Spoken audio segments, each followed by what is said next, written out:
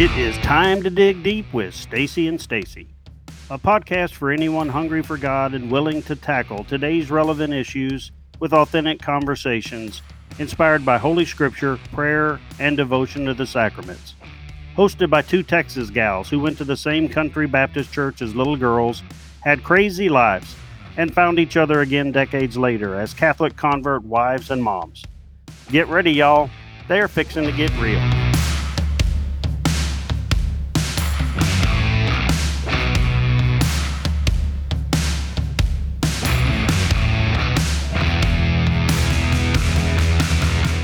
Hi, I'm Stacy Farquharson. And I'm Stacy Trasenkos. Thank you for joining us today. This is the 33rd episode of Season 2, and it is the third day of the 30th week of Ordinary Time in the Catholic Church. We're so happy that you could join us for the Stacy and Stacy podcast. If you like what you're hearing, please share our podcast with your friends and family. Subscribe. Like us on Facebook. Tell us what you think. We have an email address. Book us for a retreat. Today, we're talking in the scripture reading. Stacy Farquharson is going to talk to us about honoring our parents, honor in general. Our next lesson in the Catechism is the stages of revelation, which is in the very first part, the Profession of Faith, under section 1, we believe, and it's in chapter 2, under the revelation of God. So we're in sections of the Catechism. If you're following along by numbers, it's going to be 54 through 64. Hey. The issue is how God reveals himself to people over time, to mankind over time, throughout the Old Testament, prefiguring the coming of Christ. And Stacy and I want to talk today not just about honoring those in authority like our parents, but also honoring the leaders in the Catholic Church. There's an excessive amount of criticism, especially among some groups of Catholics. Not calling any names, just saying it gets really hard for the average Catholic trying to live a life of faith when you go onto social media or Catholic news outlets and all you read about is how you can't trust the Pope, you can't trust the bishops, you can't trust the cardinals. They're trying to destroy the church. And it's like, well, then why am I even Catholic? So we want to dive into that issue a little more today and suggest a few things that we can all do to help build the church and build our families. Good morning, Stacy. I'm looking forward to your prayer. And I have my coffee. This is going to count as my scripture time today because I'm sitting here with you. You grabbed your cup of coffee. Okay. All right. Well, let's get started. In the name of the Father, and the Son, and the Holy Spirit. Amen. Oh, Father God, help us to lean on you this day. We love you and we praise you and we need you this day and every day. I just pray that in everything we do and say that we would give you glory. Lord, please open the eyes of our understanding that we would understand and comprehend your scriptures. Give us fresh eyes to see you and ears to hear you. Mother Mary, pray for us. In the name of the Father and the Son and the Holy Spirit. Amen. Amen. Okay, well, yes, Stacy's got her coffee. So you guys, at some point today, grab a cup of coffee, a cup of tea, and your Bible, and spend some time with the Lord. He's waiting on you. All right, so we are going to read, the reading is in Ephesians 6. I'm going to read it through. Children, obey your parents in the Lord, for this is right. Honor your father and mother. This is the first commandment with a promise, that it may go well with you, and that you may have a long life on earth. Fathers, do not provoke your children to anger, but bring them up with the training and instruction of the Lord. Slaves, be obedient to your human masters with fear and trembling and sincerity of heart as to Christ, not only being watched as curing favor, but as slaves of Christ, doing the will of God from the heart, willingly serving the Lord and not men, knowing that each will be requited from the Lord for whatever good he does, whether he is slave or free. Masters, act in the same way towards them and stop bullying, knowing that both they and you have a master in heaven, and that with him there is no partiality. There's a lot in these scriptures. But how many times as mothers have we read that verse to our kids or made them memorize that verse? obey your mother, honor your father and your mother. Have you ever heard that expression? You can catch more flies with honey than with vinegar. Honor is like honey. In Psalm 119, it says, "How sweet are your words to my taste, sweeter than honey to my mouth." Honor actually sweetens the atmosphere. We've talked before about how we can change the atmosphere. When we honor someone, it changes the atmosphere because it communicates value and worth. It can soften hearts. It can change the countenances. You can watch someone's countenance change right in front of you if you start to honor them. It can bring down walls. So, what do you think of when someone says the word honor? What do you think of? Probably respect yeah. So honor means to highly esteem. It means to add value to. When we dishonor someone or something, we treat it as common. We devalue. The Bible says, of course, to honor your parents. And not only do I want my kids to honor me, but I also have to honor my parents. I have to honor my kids. I honor my husband, authority figures. And when I do this, I'm leading by example. Loving one another and showing honor can seem hard because relationships are hard. Relationships take work. And we know in the world's way of doing and thinking is contrary to God's. So in the world, we are expected to dominate, demand our own way, be the first, be the best so that we can get what we want. But God's way is to serve, to bless each other, to be humble, turn the other cheek, put others first. In the Bible, it tells us to do nothing from selfish ambition or conceit, but in humility regard others as better than ourselves, and that we are to look not to our own interest, but to the interest of others. And it tells us that let love be genuine. Hate what is evil. Hold fast to what is good. Love one another with a mutual affection. Outdo one another in showing honor. I had never seen that in the Bible before. And I was like, oh, wow. Outdo one another in showing honor. I love Let's that. have an honor competition. Whoever says Yeah. the most honor wins. But seriously, though, we can even the scales of a disagreement by adding weight to the weaker side. Now, think Yeah. about that. How do we do that? Well, think about what would happen in our relationships if we began to think, how can I help them by speaking value to their weaknesses? That's wonderful. The Bible tells us to encourage one another. Jesus wants us to build one another up, and showing honor is one way that we can do this. And during a disagreement, if we stop to think about how we can add value, speak value to someone's weakness, that's going to take a level of not only self-control, but humility, because we have to deny ourselves and we have to give up our right to be right. And that takes strength. You know, I used to tell my kids, and actually I still do, and just last week I had a conversation with one of my kids. It takes more strength to hold your tongue than it does to unleash it on everyone else. I can't tell you how many times I've actually had to put my teeth in my tongue and bite it because I knew I was about to regret what I was going to say. But we are to treat others the way we want to be treated. Do unto others as you would have them do unto you. And when we do this, both relationships and in the church, relationships in the church, mindsets can change. We can change from what can I get from the people in my life to what can I give to the people in my life.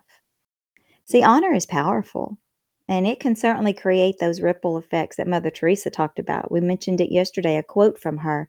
She says, I can't change the whole world, but I can cast a stone across the waters to create many ripples. When we show honor to someone, I believe that it creates those ripples because I believe we lead as examples, and then they begin to show others honor.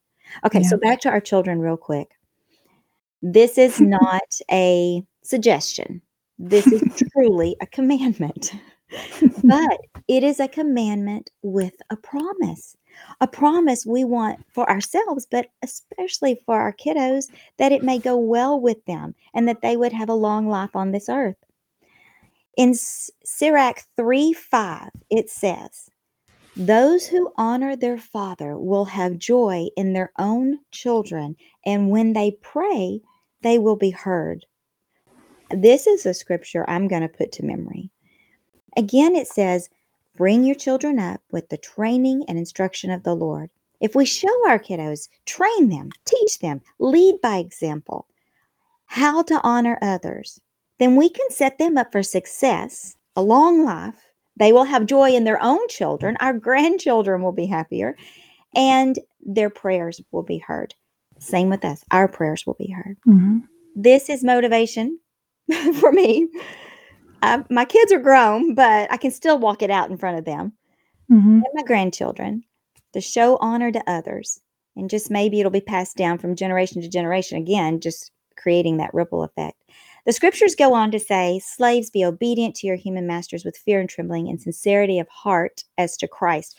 When we work, when we serve, whether it be our bosses or families or our church, we do it as to Christ. That's what these scriptures are saying. Mm-hmm. Do it as to Christ, as if we were serving Jesus, because we are. It tells us this in Colossians 3.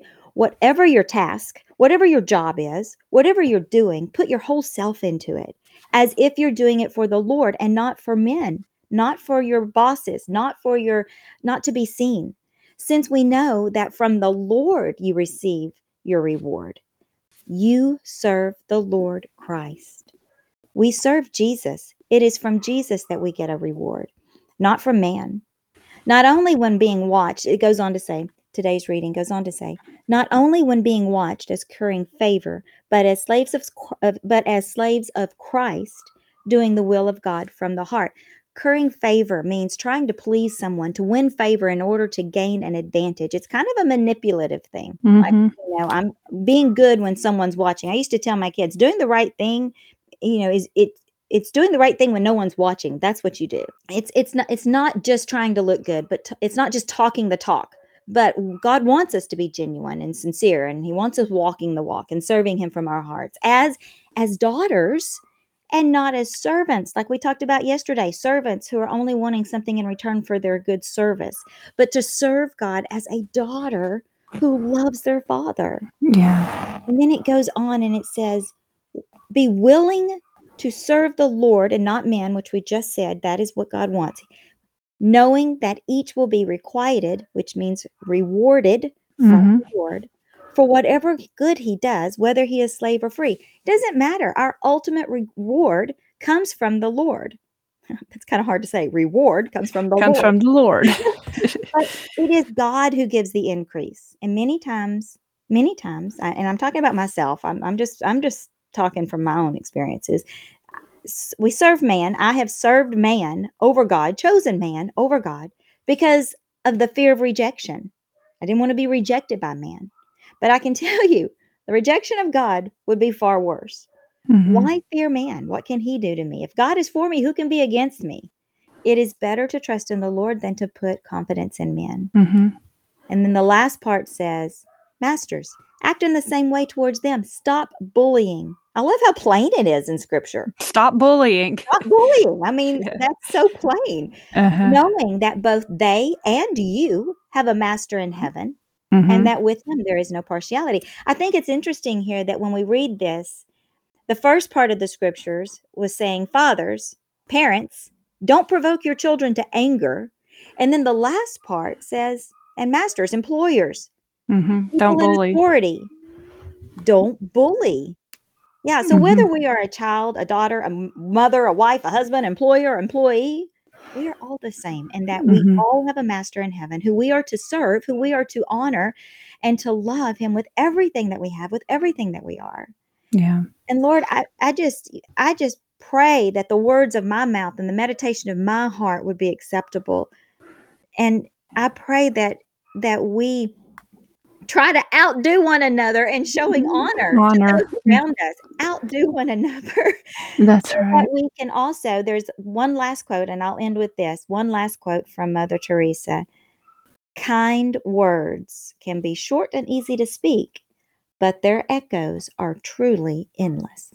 Like the ripples. Like the ripples, yeah. Yeah. That's such an important concept, to honor people. And I don't think we lead with that a lot of times, because I know I'm one of those people. I sense I'm like a highly anxious person, so I'm constantly on the lookout for what's wrong, what's wrong, what's wrong. And I think it's sometimes my duty. Well, old Stacy thought it was her duty to always point out what's wrong with everything so that I can fix it. And all that really does is further divide people. So in the spirit of, Stacy, what you're going through with honoring your parents and people in authority, not bullying the others, and just general instructions from scripture today about how to form healthy societies, and whether it's the family or a community or a nation, or the church itself, the body of Christ, how to form healthy societies and work together at all levels.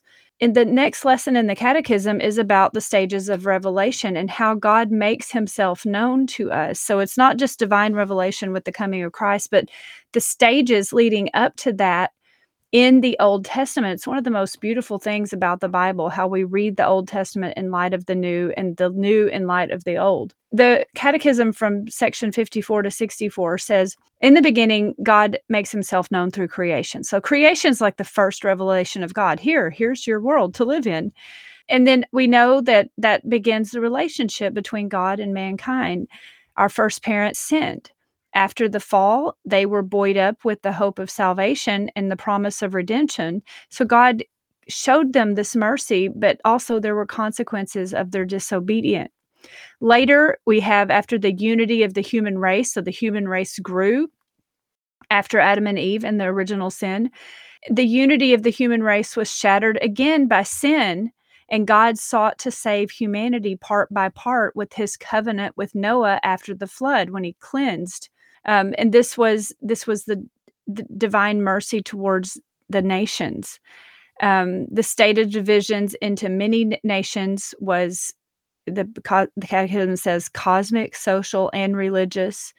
And it was intended to limit the pride of fallen humanity in being united, such as like at the Tower of Babel, when people were trying to build the tower all the way up to heaven because of sin, polytheism, paganism.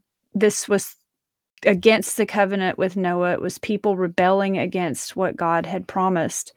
And so God lets them know. And then their next part of the revelation, this covenant with Noah after the flood remains in force during the times of the Gentiles until the universal proclamation of the gospel in the New Testament. In the Bible, we see these great figures throughout this time being venerated among the Gentiles. Abel the just, the king priest Melchizedek, who was a prefigurement of Christ, Noah, Daniel, Job, who we've talked about. Scripture expresses the heights of sanctity that can be reached by those who live according to the covenant of Noah, waiting for Christ in the hope and humility. And then the next part of the story is that God chooses Abraham. In order to gather together scattered humanity, God calls Abram from his country, from his father's house, renames him Abraham, the father of a multitude of nations. And the people from Abraham then would be the trustees of the promise made to the patriarchs, the chosen people called to prepare for the day when God would gather all his children into the unity of the church. So again, it's leading up to the New Testament. We have a great number of saints in the Old Testament, actually, the patriarchs, the prophets, and other certain figures in the Old Testament who were part of the salvation story.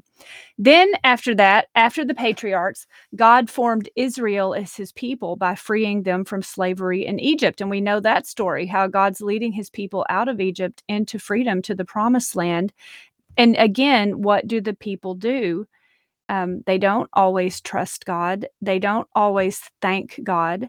They forget the bigger story, and they get focused on the problems of their day. Nevertheless, God leads them out to the promised land. So what the Catechism says then in 64, the last part of what I'm covering today, through the prophets, God forms his people in the hope, I love that word, the hope of salvation, in the expectation of a new and everlasting covenant intended for all to be written on our hearts.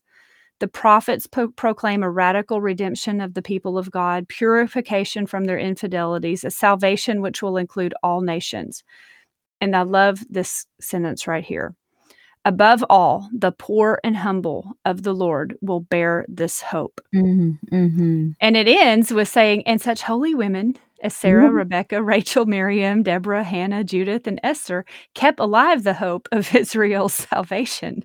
The purest figure among them is Mary. Yeah. So there's a whole history here, a huge history throughout the Old Testament leading to the hope that we're supposed to have today. Okay, fast forward into today. Stacy Trasankos wants to say something about how Catholics behave today, because and I'm trying myself to take my own advice and not just be right fighting and griping. But hey, look, Catholics out there, I know there are news sources. I know there are certain people, influencers on the internet or whatnot, even just people we run across in daily life. Stacy and I are converts, so we're telling you what it looks like from our side. It absolutely floors me that there are people who say, they seem to be saying, I'm a good, faithful, traditional, Orthodox, whatever, Catholic. I'm a good Catholic. But all they do is point out problems in the church. Don't trust these cardinals. Don't trust the Lavender Mafia. The Pope is trying to ruin the church. Don't trust the Pope. I can't tell you how damn it. And I've heard that. I was becoming Catholic when John Paul II was Pope. I was Catholic during Pope Benedict XVI, and I love him. Absolutely love reading his works. And I've been Catholic during Pope Francis.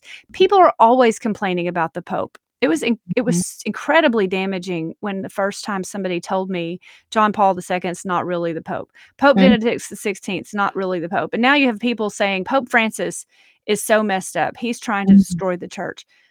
And you're a Catholic and you're like, what are you telling me? Don't be Catholic? Like, are you trying to dishonor the church? And there are people out there, and I know that if I had to confront any one of these people, they would quickly point out to me all the good that they do. But if you spend a lot of time slandering people, calling people in the hierarchy out, talking negatively about them, you may think that you're pointing out something wrong that needs to be set right, but you're dishonoring the authority. You're dishonoring the church. And to people kind of looking at the church saying, hey, why do I want to be a part of this? You're kind of telling us, don't be what I am. Don't be Catholic like me because everything's so messed up. So I would really put a call out today to anyone who maybe feels compelled to publicly criticize other Catholics by name, including people in authority, Catholics in authority. Maybe take a pause, and instead of doing that, do what Stacy Farquharson said in the first part and what the scriptures tell us today. Instead, find a way to show honor to people. Maybe look at your own priest in your own parish and say, hey, what can I do to build the church right here where I am? No, that's great. It's devaluing the church. It's I just remember when I was coming into the church, when I was converting, and right when I was converting, like towards the end, where I was already, I knew that I wanted to do it, and then even right after I first converted, I had Catholics ask me why. Why would you want to be Catholic? And I know, and there was way to evangelize. But if they had asked me those questions when I had first started my journey, I would probably have second guessed myself. But by the time I had, come to know that I was going into God's church, this is where I was following God. And I had told them, I'm not following a man, I'm following the Lord. I know this is where he wants me. I want to be a part of his church. It was almost like they were trying to plant seeds of doubt. I would definitely encourage people not to do that, for sure. Good morning, Miss Evelyn. My granddaughter is up and playing with her toys. Right. And I want to be specific to the moral acts that we're talking about. If you are laity, the regular folks among us, and you take to social media to share negative comments about a priest, a bishop, a cardinal, or even the Pope, you risk committing the sin of slander, which is the spoken word, or libel, which is the written word, because you do not have all the facts. You risk slander or libel. This is inherent in any hierarchy in any organization. The people down the hierarchy don't have all the facts about what goes on at the top. And I know a lot of us don't like that, but it's the truth of these situations. I know, some will protest and say they do have a duty to protest if they think something wrong is happening at the higher echelons of the hierarchy. Maybe. But if you, a would-be internet influencer or writer for Catholic publications, if you speak publicly against the ordained leaders of the church, you are for sure gossiping and backbiting because the leaders don't have the opportunity to respond. There are ways to work within the hierarchy. Does it take patience and more work than a Facebook, Instagram, Twitter post, or even essay written? Yes, but it's more responsible and more effective. I know what I'm talking about here. I have worked for the church for about 3 years. There are things I saw that I can't unsee. It's not like working in heaven. It's working in a very fallen human organization with fallen humans. And I get it. I also know what works and what doesn't work because I have taken my own advice here. Don't publicly divide the church because you do harm to the people listening to you, and you don't know who all's listening to you. You don't know these people. That's the risk of saying something negative in public. Devote yourself, if you're troubled by what's going on in the church, instead of making a public show of it and talking about people behind their back, devote yourself instead to steadfast work within the system, and more so to steadfast prayer. Trust the Holy Spirit. Trust the Holy Spirit. There will always be problems in any human organization, always. Seek to be a leader in the sense of healing and bringing unity, what we just talked about with the history in the Old Testament of God revealing himself to the church. Take what passion you have. Take that passion and ask God what you can do in your time and your place to build the church where you are. If there's a leader that you're troubled about, pray for that leader. Write to that leader privately. Seek a meeting with that leader. There are ways to do that. It can be done. You have to be persistent, but you can do it. Better yet, find ways to build the church where you are in your own parish. Ask God what he wants you to do. And remember, again, discernment takes lots of prayer. So ask God what you can do to build the church where you are. Yep, on that happy note. Okay. Honor your parents. Honor your parents, right? Oh, okay.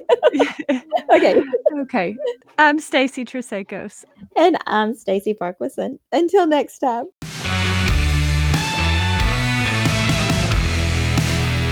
If you are interested in bringing Stacy and Stacy to your parish or study group for a retreat or a talk, they would love to come liven things up and keep it real. Please see stacyandstacy.site for more information.